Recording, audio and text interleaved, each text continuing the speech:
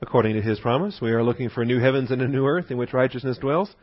Therefore, beloved, since you look for these things, be diligent to be found by Him in peace, spotless and blameless, and grow in the grace and knowledge of our Lord and Savior, Jesus Christ. I'll try not to move around too much. The wire in my microphone has a short in it. Thank you, ma'am. All right, Beverly gets extra credit this morning. The rest of you are already 20 points behind. Turn to Luke chapter 7. Luke chapter 7. I anticipate this being our final class in this episode. I didn't really anticipate when we first began episode 20 here. Jesus encourages John the Baptist that it would take the time that it has taken, but I'm glad that we've taken the time with it to deal with the material here. We've covered the material that's common to both Matthew and Luke, contained in Matthew 11 and Luke 7. Last week we studied the material that is unique to Matthew, speaking of how the kingdom of heaven can suffer violence and how violent men abuse it, take it by force. This morning we will examine the material that's common to Luke, or that is exclusive to Luke, which is Luke 7 verses 29 and 30. Those two verses are not contained in the material that Matthew records. And then we will wrap it up with the brats, with the disobedient children, the little punks in the street that if you think they're common to the 21st century American landscape, no, there have always been punks. There have always been the gangbangers and the hoodlums and the thugs and the disobedient brats, the never satisfied brats. No matter what they're given, they always are dissatisfied, and it's really a remarkable set of circumstances. We will examine them this morning as well, and then be prepared to move on to episode number 21 for next week, the woes upon the privileged that are then outlined in Matthew chapter 11. Before we begin this morning, let's take time for silent prayer to assure that each one of us is filled with the Holy Spirit. Shall we pray?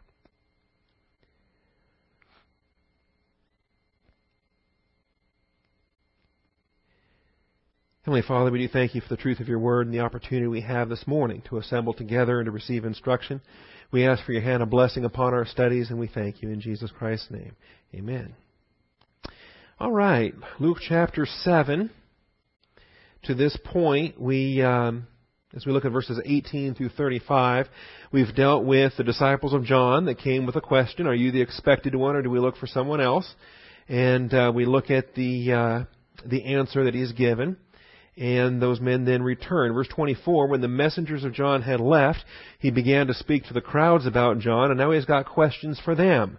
What did you go out to see? What did you go out in the wilderness to see? A reed shaken by the wind. But what did you go out to see? A man dressed in soft clothing. There's the second question.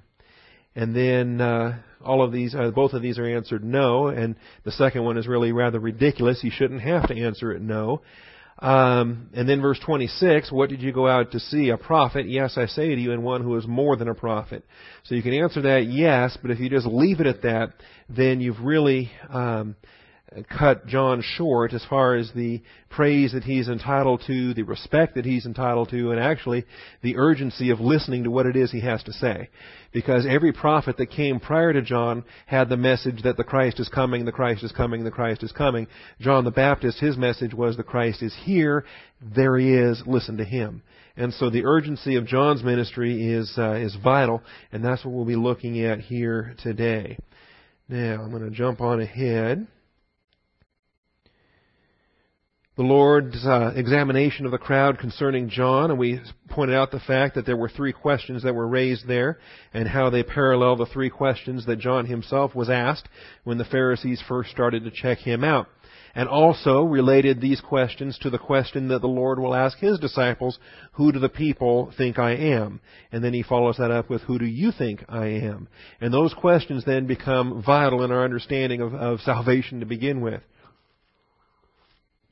You and I today perhaps are not as it's not as incumbent upon us to answer the question, what think you of John the Baptist? We can pretty much go straight to what think you of Christ, by virtue of using the person and work of Jesus Christ as the focal point of our evangelism. Don't get me wrong, we should start with Christ as the focal point of our evangelism. But for the believers of this day, at this time, in this chapter, they heard the message of John, and they came away with one of two impressions. Either he was worth listening to, and it was necessary to humble yourself and get baptized, or he was a fruitcake dressed in some kind of a wild outfit, living in the wilderness, and he was not worth listening to.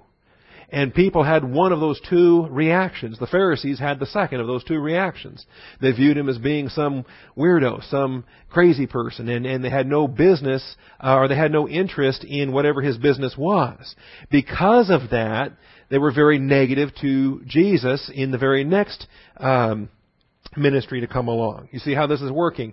The positive volition towards John the Baptist led to a positive volition to Jesus Christ. A negative volition to John the Baptist led to an even greater negative volition towards Jesus Christ. And I'm getting ahead of myself, so we'll outline this for you here point by point. Under point 7, we dealt with Matthew's recorded detail, and that's what we covered last week from Matthew 11, 12 through 15. I'm just going to pass by all of these subpoints. We gave them to you last week. We did leave off, though, with, I thought these were interesting, and as we ran out of time on my drive home last week, I really started to wonder if maybe I had gone through it too quickly. So let's get over to Matthew 11 and make sure we're solid on this.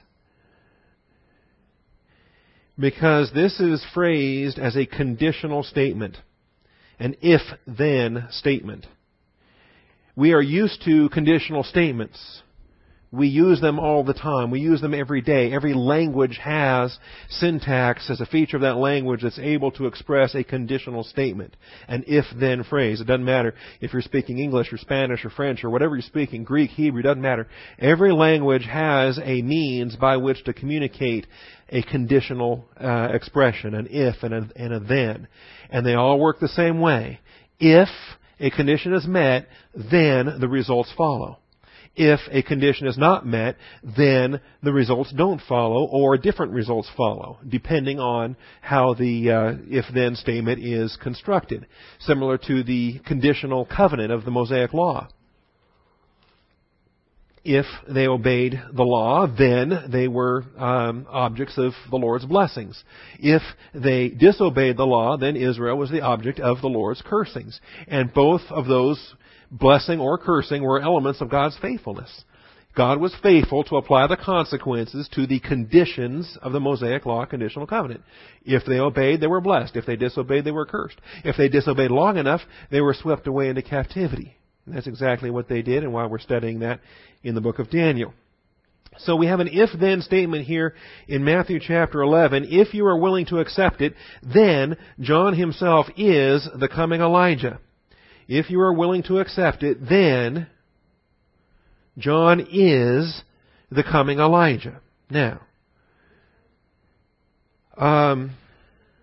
14. Thank you.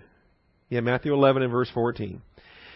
It comes as the capstone of his testimony. Truly I say to you, among those born of women, there has not arisen anyone greater than John the Baptist. Now, among those born among women, is that just a stupid expression or what? You know, show me somebody who wasn't born from a woman. Show me someone who didn't have a mom. You got to go all the way back to Adam and Eve to find a human being that didn't have a human mom. All right? But it's not a stupid phrase. It's not a dumb expression. There's a purpose for that expression. It's to demonstrate from Adam and Eve to this present time. Now we know dispensationally that includes Gentiles and Jews. That includes the dispensation of the Gentiles, the dispensation of Israel. And within the dispensation of Israel, it includes the age of promise, the age of law, and now, presently, from this standpoint, the age of the incarnation, the earthly ministry of Jesus Christ.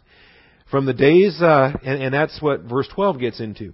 But verse 11, going back to the beginning of human history, looking at all dispensations, Gentile and Jewish, among those born of women, there has not arisen anyone greater than John the Baptist. Yet, the one who is least in the kingdom of heaven is greater than he.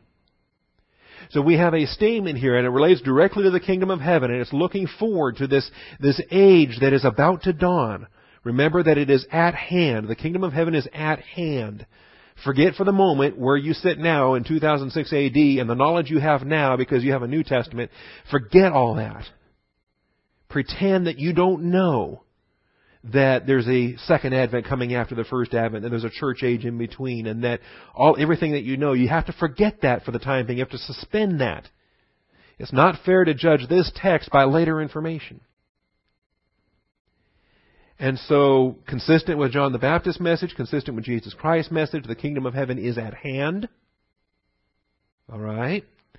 And the nature of that kingdom is one that even the least, the smallest, the worst, the most insignificant, the biggest loser in the history of the kingdom of heaven, somebody who's saved and then who never bears any fruit whatsoever, positionally has great standing by virtue of what the kingdom of heaven even is. Now, that's verse 11, giving us a concept, helping us to think big picture from Adam to the present time. In verse 12, it gets much more localized. From the days of John the Baptist until now. So, in verse 11, we were looking at everything of all human history and anticipating the coming kingdom. In verse 12, though, we zoom in specifically to the current age, that is, the dispensation of Israel, the age of the incarnation. And it's defined with those terms. From the days of John the Baptist until now. Even until now. Up to and including the present time. The kingdom of heaven suffers violence, and violent men take it by force. That's what we taught last week. For all the prophets and the law prophesied until, up to and including John, the final prophet, the final anticipator of the coming Christ. We talked about that. Well, I really thought are we clear on the fact that John is the last? That you had Moses and Samuel and Elijah and Elisha and Nathan and all of the prophets from Isaiah to Jeremiah, and name those books of the Bible. You get all the way through Malachi, and then you have all these silent years with no risen prophets, and then all of a sudden we're starting to see prophets again. We have Simeon and Anna in the temple. We have John the Baptist. All right, we start to have prophets again in this generation. And the very final one is the herald who baptizes Jesus Christ in the River Jordan and proclaims the Lamb of God who takes away the sin of the world. You know how momentous an event that really was. We looked at it from the standpoint of Christ receiving His anointing and beginning His public ministry. We should have looked at it also. We didn't, but we could have also looked at that event as the final work assignment of the Old Testament prophets. Because every single one of them had messages and prophecies looking ahead to the coming Christ. And John got to lay hands on him and dunk him under the water and bring him up and testify, there he is, the Lamb of God who takes away the sin of the world. So there's a finality attached to John. And if you are willing to accept, now, it is in italics. That's an English word supplied to try to bring out a meaning of the Greek. But if you are willing to accept, willing speaks of volition. Willing speaks of the human desire. Either you are willing or you are not willing. Say. But if you are willing, that is, if you express the positive volition, the decision to accept what? All the prophets up to and including the message of John the Baptist.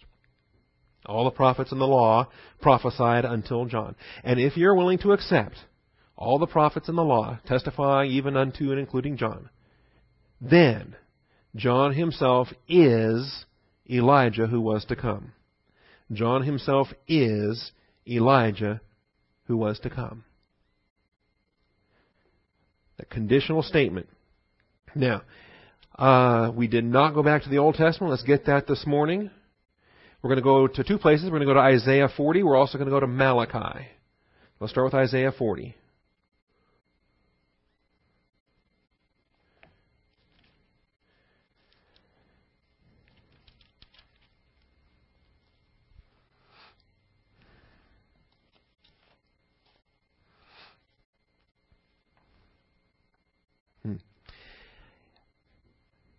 and I know I've mentioned this before, and maybe it's not sunk in, or maybe other pastors have mentioned it and it did sink in. How many chapters are there in Isaiah? 66 chapters in Isaiah. How many books in our Bible? 66 books in our Bible. There is such a parallel between the book of Isaiah with its 66 chapters and the canon of Scripture with its 66 books. Right? Recognizing, of course, the real Bible, not these Da Vinci Code Apocryphal Bible books and things like that. All right? 66 chapters in Isaiah, 66 books in the Bible. Now, how many are in the Old Testament? No, 39. 39. And then 27 in the New Testament. It's remarkable that in the book of Isaiah, the first 39 chapters are filled with wrath and judgment and condemnation and corrective messages and so forth. But starting with chapter 40, what you might expect to coincide with the Gospel of Matthew in a book by book, here we're transitioning to the New Testament. It begins with comfort. Comfort, O comfort, my people, says your God. And we have the final 27 chapters of Isaiah, chapter 40 through 66, with a tone of encouragement and comfort and hope, a tone of grace, a tone that is very well consistent with the message of the New Testament. So, comfort, O comfort, my people, says your God. Speak kindly to Jerusalem and call out to her that her warfare has ended, that her iniquity has been removed, that she has received of the Lord's hand double for all her sins. A voice is calling, verse 3, a voice is calling. Clear the way for the Lord in the wilderness. Make smooth in the desert a highway for our God. Let every valley be lifted up, and every mountain and hill be made low, and let the rough ground become a plain, and the rugged terrain a broad valley. Then the glory of the Lord will be revealed, and all flesh will see it together, for the mouth of the Lord has spoken. Now, I'll stop there for the moment. Is this first Advent or is this second Advent?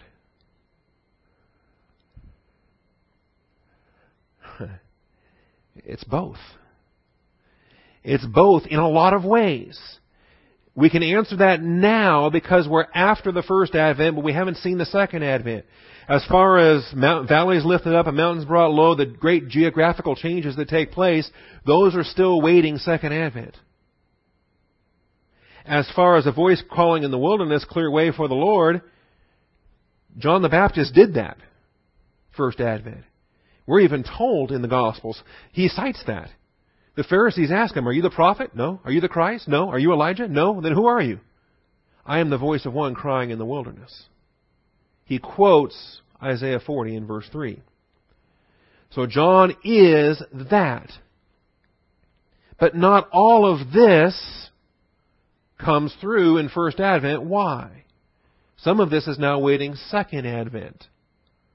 Some of this is waiting second Advent. Now,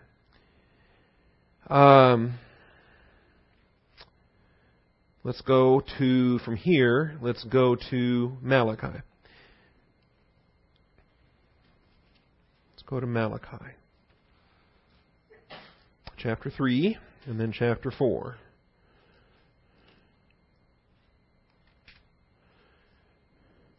Arnold Fruchtenbaum calls this Malachi. He says this is the great Italian prophet Malachi. All right, commonly referred to as Malachi.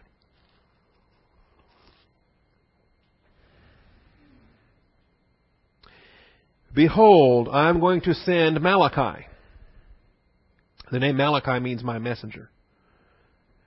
So in chapter 3 it says, behold, I'm going to send my messenger.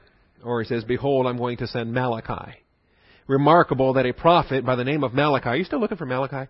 It's the last book of the Old Testament. All right. I'm sorry. I thought you would have been there right now. All right. Behold, I'm going to send Malachi, chapter 3. I'm going to send my messenger. He picks a prophet. He picks a Jewish kid named Malachi. And he says, you're going to be the prophet who's going to write a book called Malachi. It's going to be called My Messenger. And it's going to be about my messenger. It's going to be about a forerunner, a herald, someone who's going to come as the greatest of those born among women. And it's in total agreement with what Isaiah had said some 700 years prior. All right? Or 300 years prior to Malachi. We have Isaiah in 700 BC and Malachi in 400 BC. Behold, I'm going to send Malachi, my messenger, and he will clear the way before me. Same language, clear the way. Same language as Isaiah 40 in verse 3. And the Lord whom you seek will suddenly come to his temple. And the messenger of the covenant in whom you delight, behold, he is coming, says the Lord of hosts. The messenger of the covenant in whom you delight. All right, so we've got a messenger, we've got the Lord, and then restated the messenger. The messenger of the covenant in whom you delight. Now, is this first advent or second advent? I'm giving you all these trick questions this morning. Both. That's right, both. Because remember, just like in Isaiah, just like in Malachi, they don't know about two advents. They don't know what person or time. They don't know that Christ is going to come once and suffer and die and then go away to heaven, and then 2,000 more years are going to pass as a church, as a bride is prepared and all that. They don't know about any of that. They just are looking forward to a coming one, a coming Christ. And they've got certain scriptures that talk about his suffering. They've got certain scriptures that talk about his reign. But they're only looking at his coming as a single event. They don't know about the two events. And so when we read into a passage here that deals with covenant or when deals with his coming, and we try to ask, was this first advent or second advent? It's really a trick question if you're coming at it from the standpoint of where they are in the Old Testament. We can answer it better from our perspective. Now, he will suddenly come into his temple. Well, he did that first advent a couple times. Didn't like what he saw there, did he? Cleansed the temple. Threw tables over. Got pretty charismatic there a little bit. Got all riled up in the spirit and drove them out and did all that stuff. All right? He's going to do so again, second advent. He's going to come into his temple, the very temple that Antichrist defiles. And if you thought he went berserk in the first advent, it'd be kind of interesting to see how that Antichrist defiled temple gets cleansed. I think it gets smashed. I think the whole temple comes down and he rebuilds it anew. He builds Ezekiel's temple from Ezekiel 40 through 48. All right. Now, who can endure the day of his coming? Who can stand when he appears? For he is like a refiner's fire and like fuller's soap. He will sit as a smelter and purifier of silver. So this is all second advent, this description right here. He didn't do any of this in first advent. He didn't come with great wrath. He didn't come as a conqueror. He didn't come to judge. He said, do not think I came to judge the world. He came to save the world. First advent. This passage deals more with second advent. So there's a messenger coming. There's a messenger coming. Now, John the Baptist was a messenger. But he could have been the messenger. The only messenger. Of course, we know now that there are two messengers. John the Baptist of the first advent and Elijah of the second advent. When we get to the end of the Old Testament, Malachi chapter 4, verses 5 and 6. Remember, this is the end of the Bible, so far as the disciples are concerned, because the canon of Scripture is closed. Malachi is the last writing prophet, and we enter into the silent period of 400 years between the Testaments. There is no more Bible getting written. The Bible that Jesus walked around with was Genesis to Malachi. All right? Metaphorically speaking. That was the Bible of his day. And the very last word of the Bible was, behold, I'm going to send you Elijah the prophet before the coming of the great and terrible day of the Lord. Is that first advent or second advent? Yeah, great and terrible day of the Lord. That's bad news. That's the tribulation of Israel. That's the time of judgment. That's the time of enforced discipline and humility that humbles the rebellious nation of Israel and brings them to repentance, to accept their Christ. And he will restore the hearts of the fathers to their children, and the hearts of the children to their fathers, so that I will not come and smite the land with a curse. That's how the Bible ends. That's how. So when the Baptist arises, and when Christ arises, you understand why 400 years from now there's all this anticipation, and the Pharisees send messengers. Are you the prophet? Are you the Christ? Are you Elijah? See, because that's how their Bible had ended some 400 years ago with the prophet Malachi. Now, we get into the New Testament, and Luke chapter 1, Zacharias and Elizabeth, the parents of the Baptist here.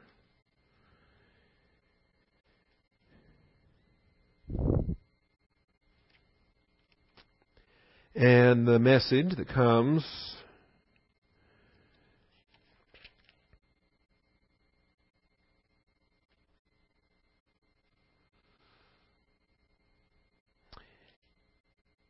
Luke chapter 1, Zacharias in the temple, verse 8. He was performing his priestly service before God. He's all alone here in the temple. And then, all of a sudden, an angel appears. Verse 11. Standing to the right of the altar of incense. Ooh, where'd you come from? Zacharias was troubled when he saw the angel, and fear gripped him. But the angel said to him, "Do not be afraid, Zacharias, for your petition has been heard, and your wife Elizabeth will bear you a son, and you will give him the name John. You will have joy and gladness, and many will rejoice at his birth." Why? Verse 15, he will be great in the sight of the Lord. He will drink no wine or liquor. He will be filled with the Holy Spirit while yet in his mother's womb. And he will turn many of the sons of Israel back to the Lord their God. Notice what it says in verse 17. It is he who will go as a forerunner before him in the spirit and power of Elijah, to turn the hearts of the fathers back to the children. Now, where'd that come from? That's from the Malachi. Yeah, Malachi 4. To turn the hearts of the fathers back to the children, and the disobedient to the attitude of the righteous, so to make ready a people prepared for the Lord. So, John the Baptist, before he's even born, the instructions given to Zacharias are that John is going to be a forerunner. He's going to be a herald. Is he Elijah? According to this text? No, he's going in the spirit and power of Elijah. He will accomplish the activity that Elijah is promised to accomplish, turning the hearts of the children back to the fathers and the hearts of the fathers back to the children. Which now takes us to Matthew 11. Where in verse 14, or verse 13, it says, "For all the prophets and the law prophesied until John."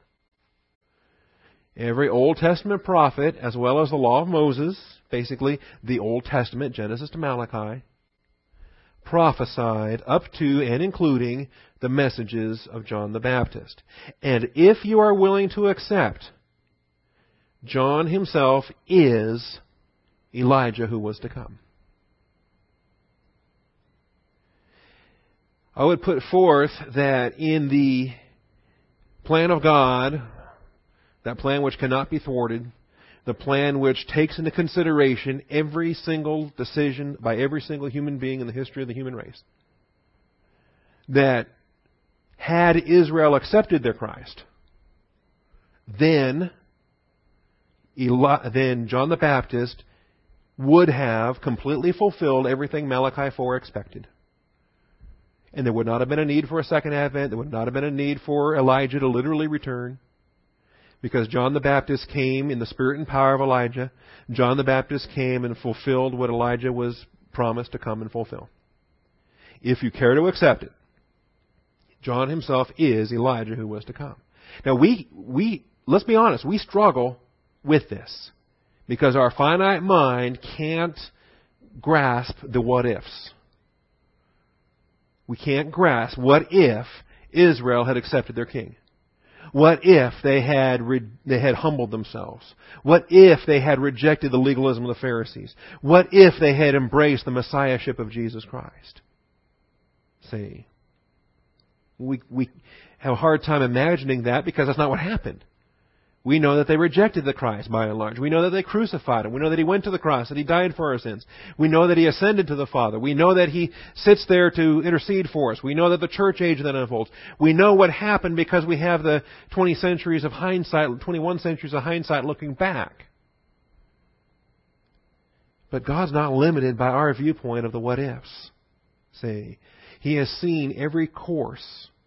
He has seen all of the should-haves and would-haves and could-haves. He tells Capernaum and that, if the miracles that had been performed in them had been performed in Sodom and Gomorrah would have remained. All it would have taken was some miracles. And Sodom and Gomorrah would have repented. Jesus knew that what if. He knows all these what ifs. All right?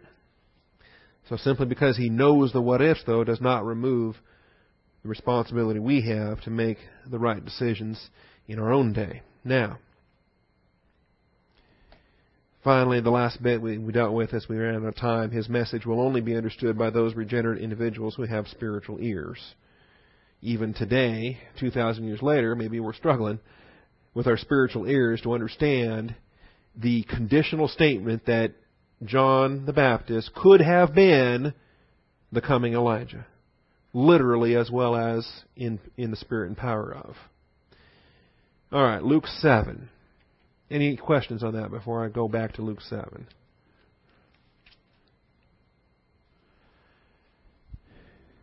To me, it's just a tremendous comfort that all the what-ifs are already foreseen and dealt with. And that God's plan isn't thwarted by any of that. When Adam and Eve sinned, God wasn't up there in heaven scratching his head saying, "Oh my goodness, what do I do now? I never would have dreamed that she would have eaten that apple." Right?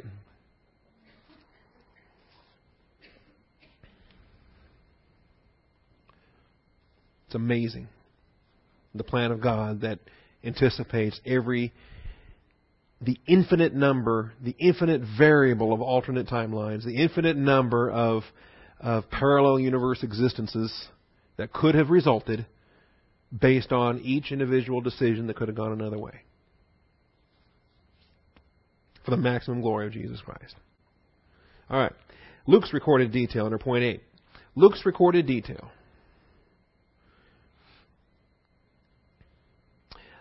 Same message that we read about in Matthew. The least in the kingdom of heaven is greater than John.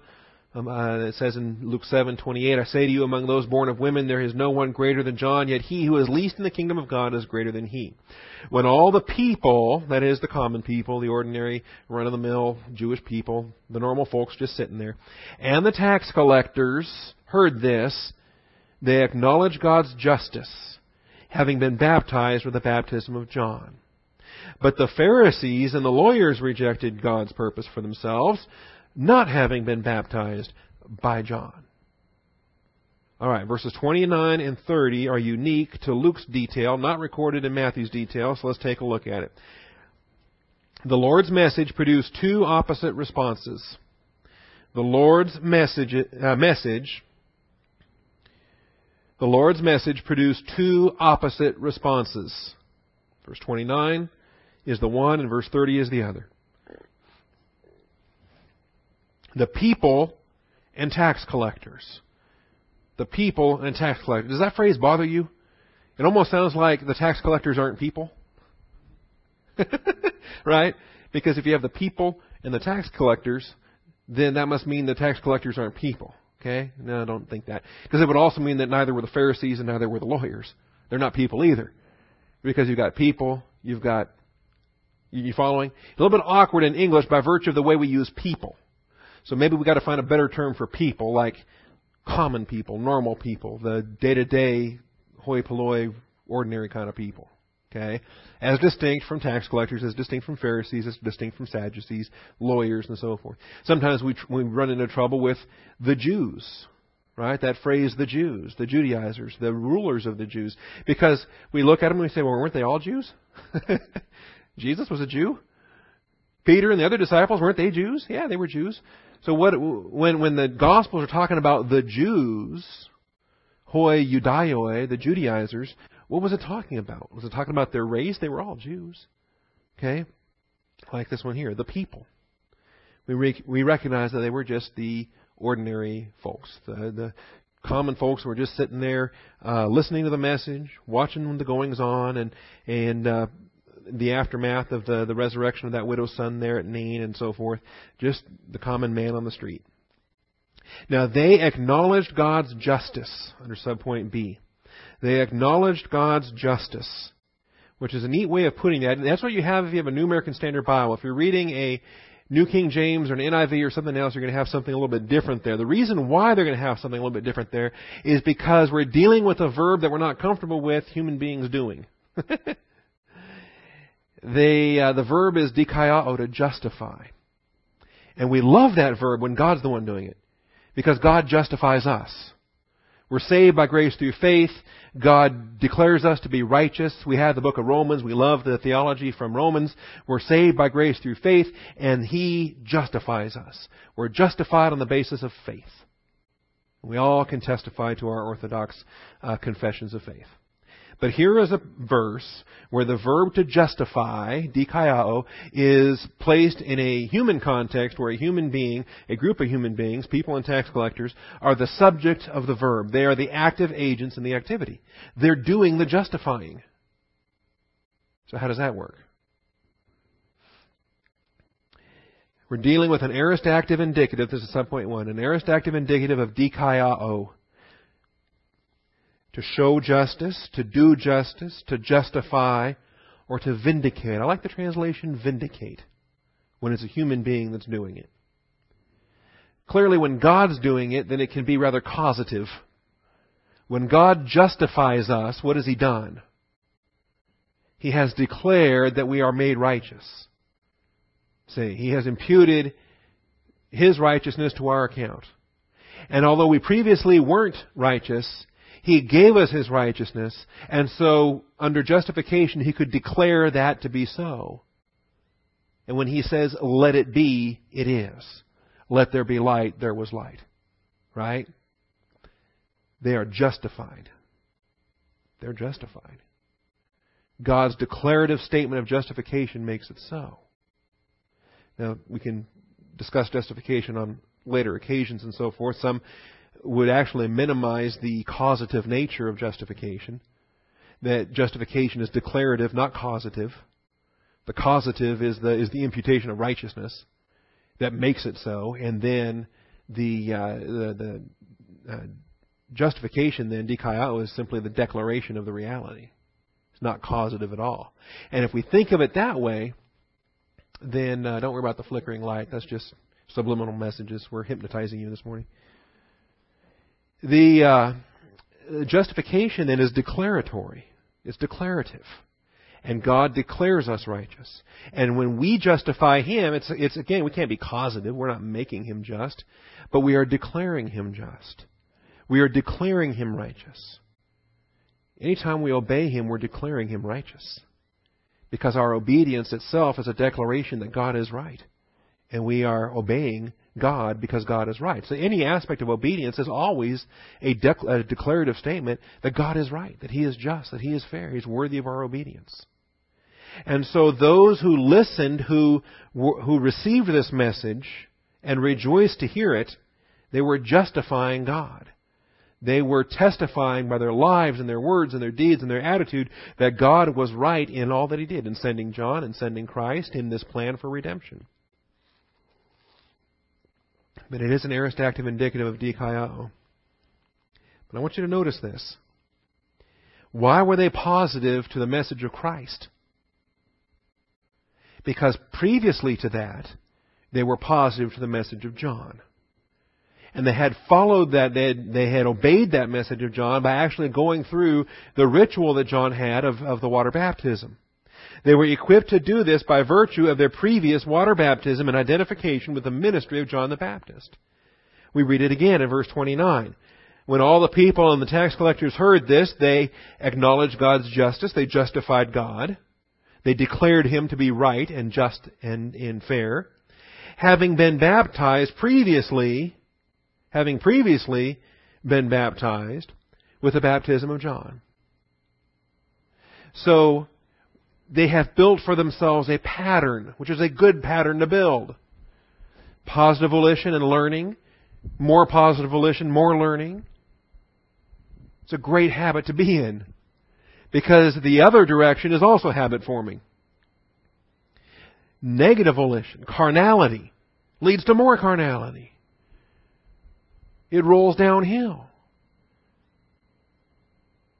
See, poor decisions lead to fewer and lesser options. And then even more poor decisions lead to even more fewer and lesser options. But good decisions lead to better, more, and greater options. So what track do you want to be on? These guys, the people and the tax collectors, were on the good track. Positive to John's message, positive to Christ's message, justifying God. The Pharisees were on the bad track. Pharisees and the lawyers rejected God's purpose for themselves, rejected God's purpose for themselves. Now, no purpose of God's can be thwarted, but these purposes are rejected. Hope we can grasp what this is about. Remember, God desires for none to perish.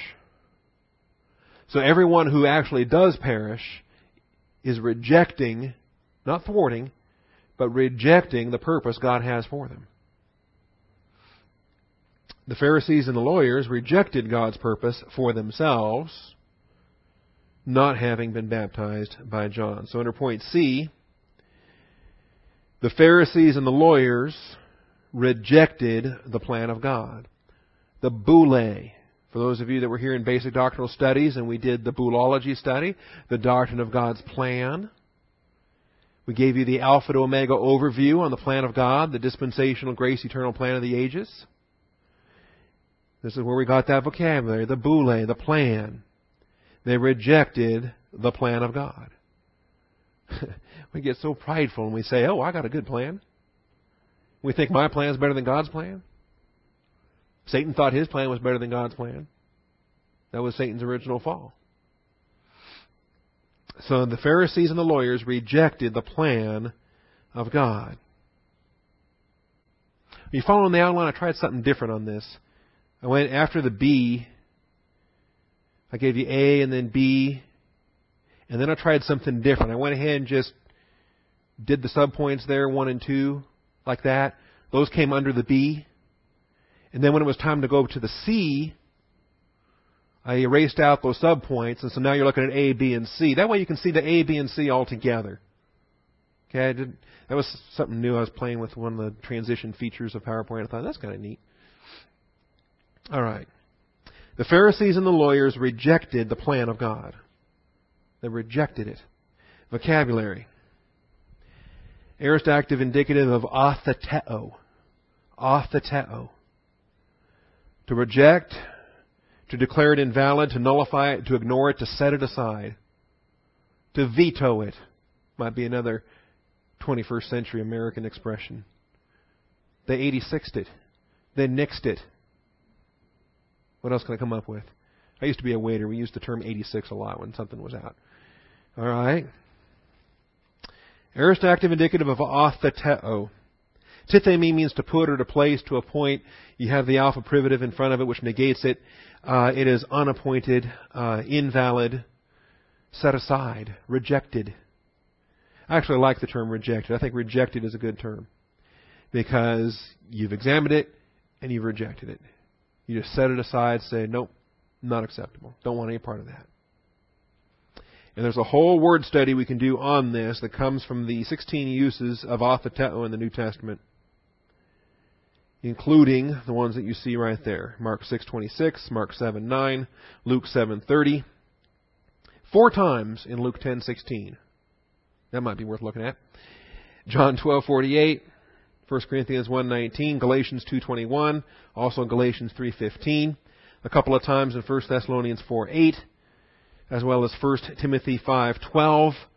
That's where the widow who decides to go ahead and get married afterwards, she has set aside her previous commitment, her previous vow to remain an unmarried widow. Hebrews 10:28 and Jude 8. Those are all applications of atheteo, and you will see that the rejection, the nullification, the setting it aside, the ignoring it, considering it useless, is communicated by this verb. And the Pharisees and the lawyers did that. They rejected, set it aside as useless. They totally dismissed God's plan for them. And they did so when they rejected the message of the baptizer, when they rejected the message of Jesus Christ. They set aside God's purpose for them. Just a handful of these. I do want to get to these brats. Mark 6:26.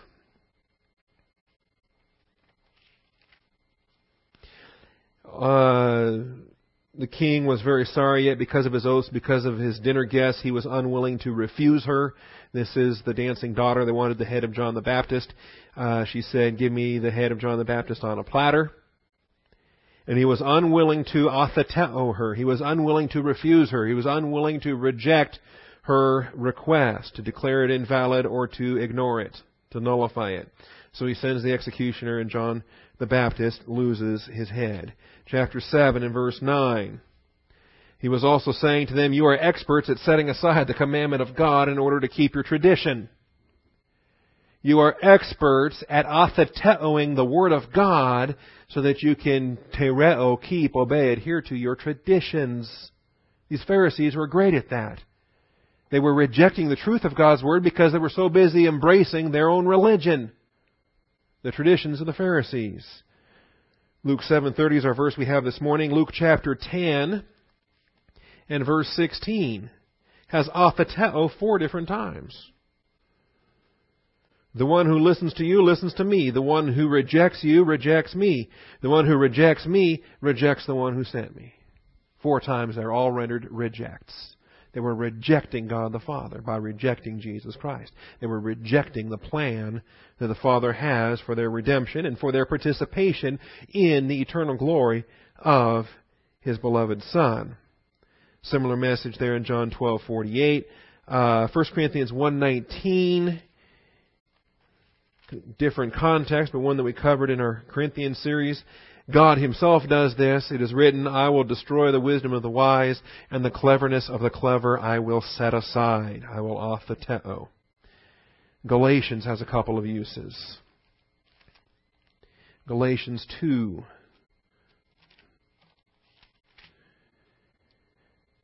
I do not nullify the grace of God. See, this is where he talks about, through the law I died to the law so that I might live to God.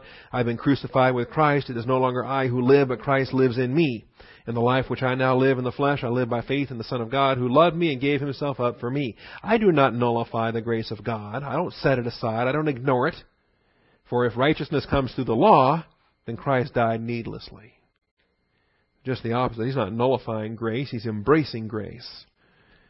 And then chapter 3 and verse 15, brethren, I speak in terms of human relations, even though it is only a man's covenant, yet when it has been ratified, no one sets it aside or adds conditions to it. Once the contract is signed, it's binding. You can't just nullify it. You can't just add conditions to it. Both parties went into a contract.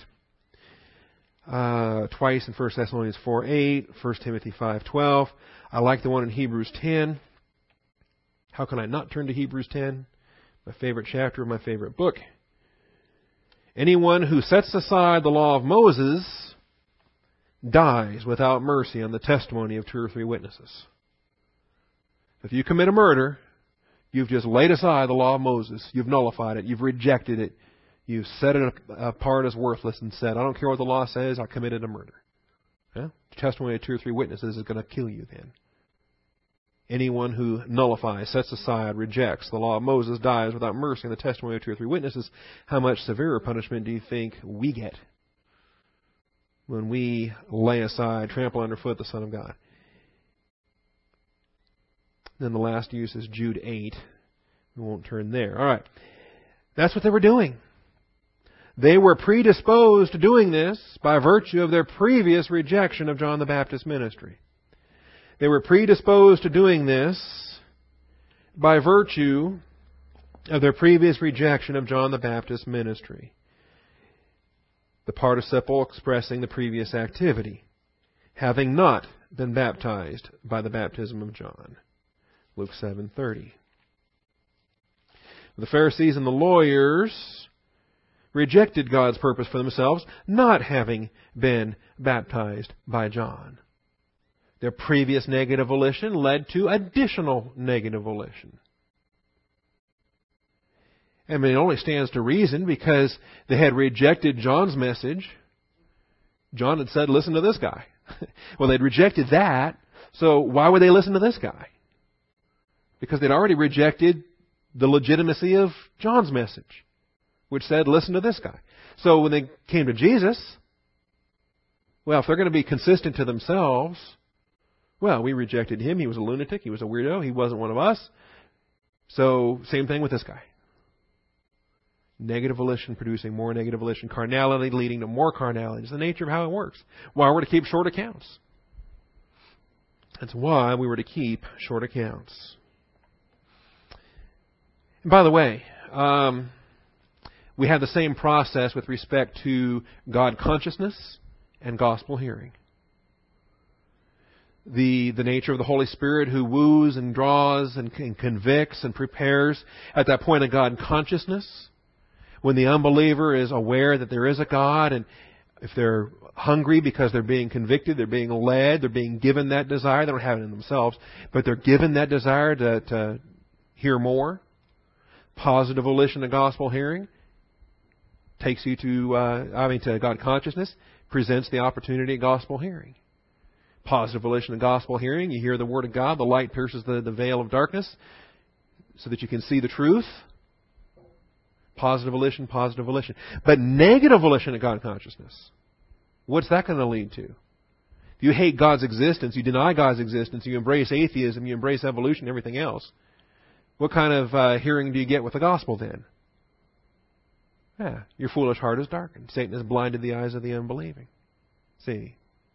And by virtue of this principle, then, you see how these things then work. All right. Now, the never satisfied brats. Oh no, one more point here. Point D. The either-or contrast. The either-or contrast is either justify God or reject Him. The people and the tax gatherers justified Him. They declared Him right. They declared Him just. The Pharisees and the lawyers rejected Him. Rejected Him, rejected His wisdom, rejected His plan.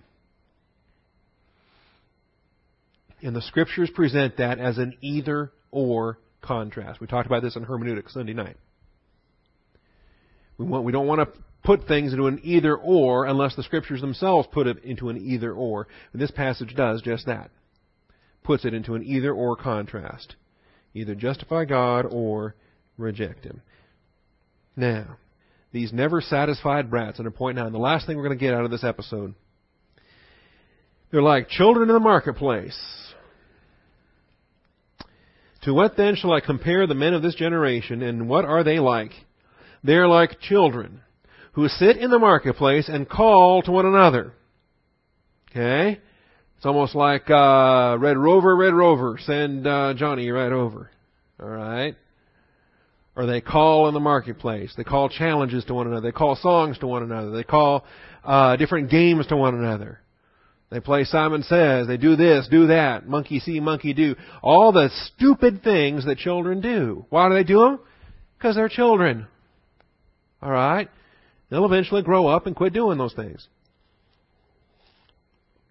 You wonder, though, if these Pharisees are ever going to grow up. Now, they're like children in the marketplace, and what are they doing? They call out to one another, and they say, we played the flute for you, and you did not dance. See, they're gloomy. They're disappointed. It's not fair. You're not playing our game by our rules. We played the flute for you. This is what we're doing, because we call the shots. And you didn't dance. So they're highly offended. The Pharisees were highly offended because they're the flute players. They're the ones that call the tune. They're the ones that say, dance to our music. Do what we say. We run your life.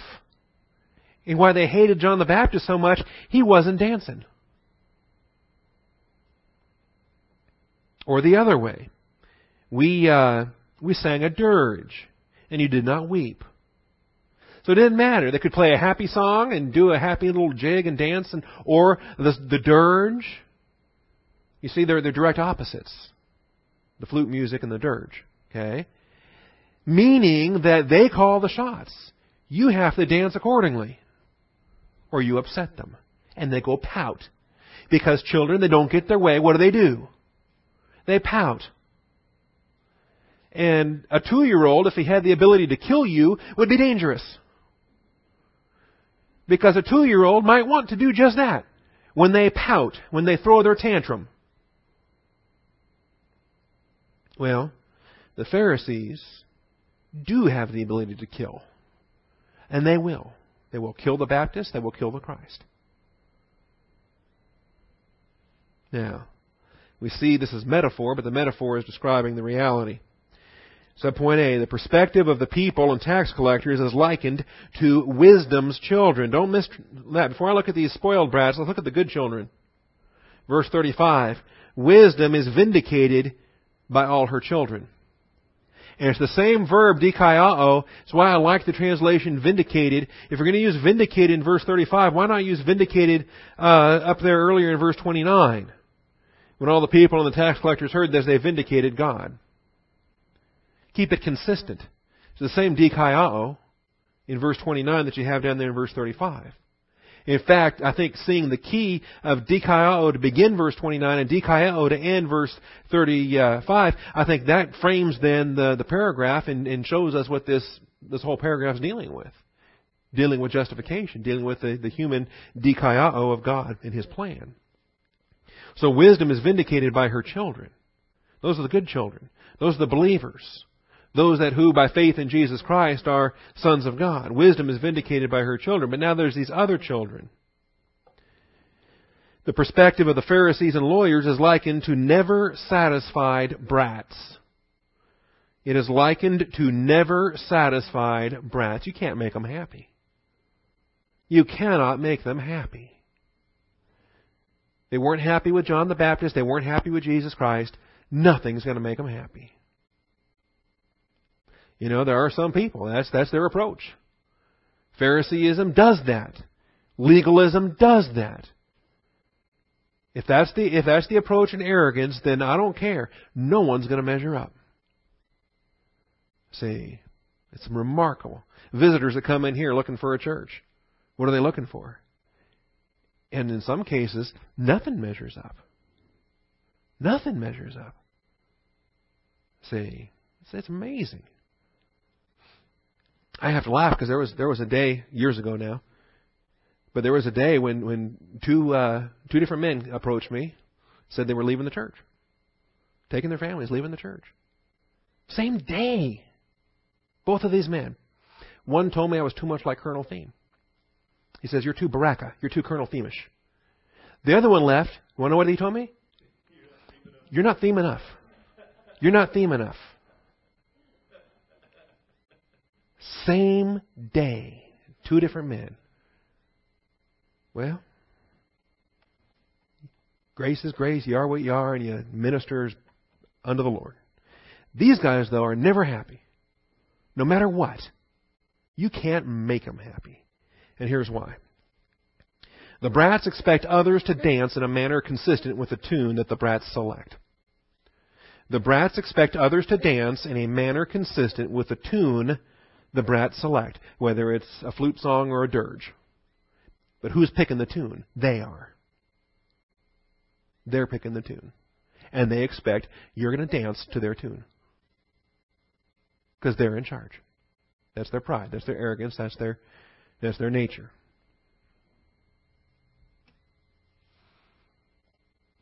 The brats were disappointed with John the Baptist dancing. Why?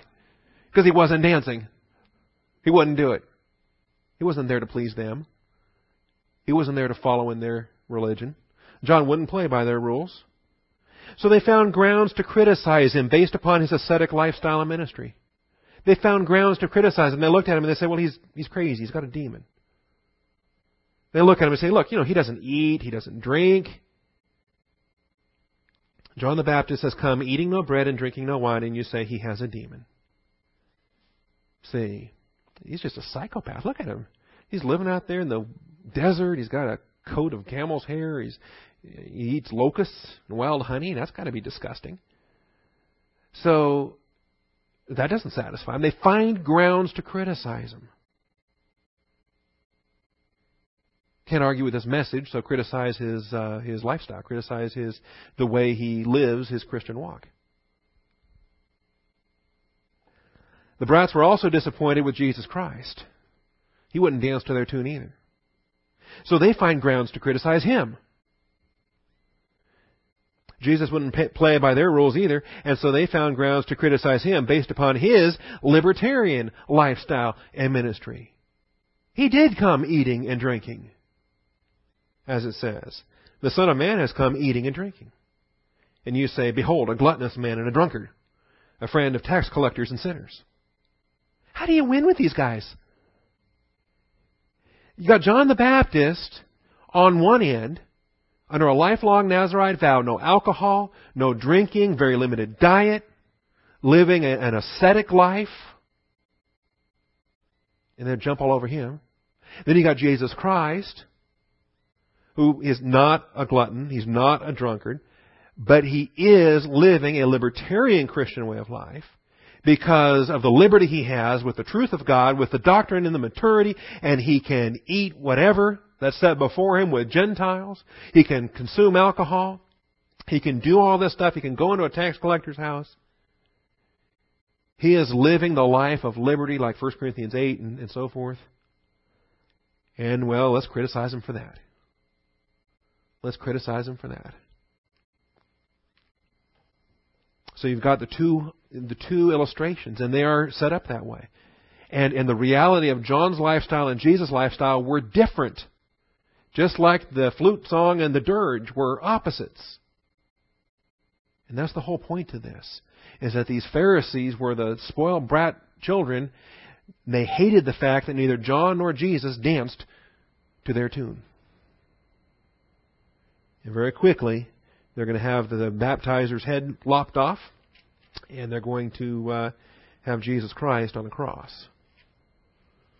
This is still 2 years before it actually happens.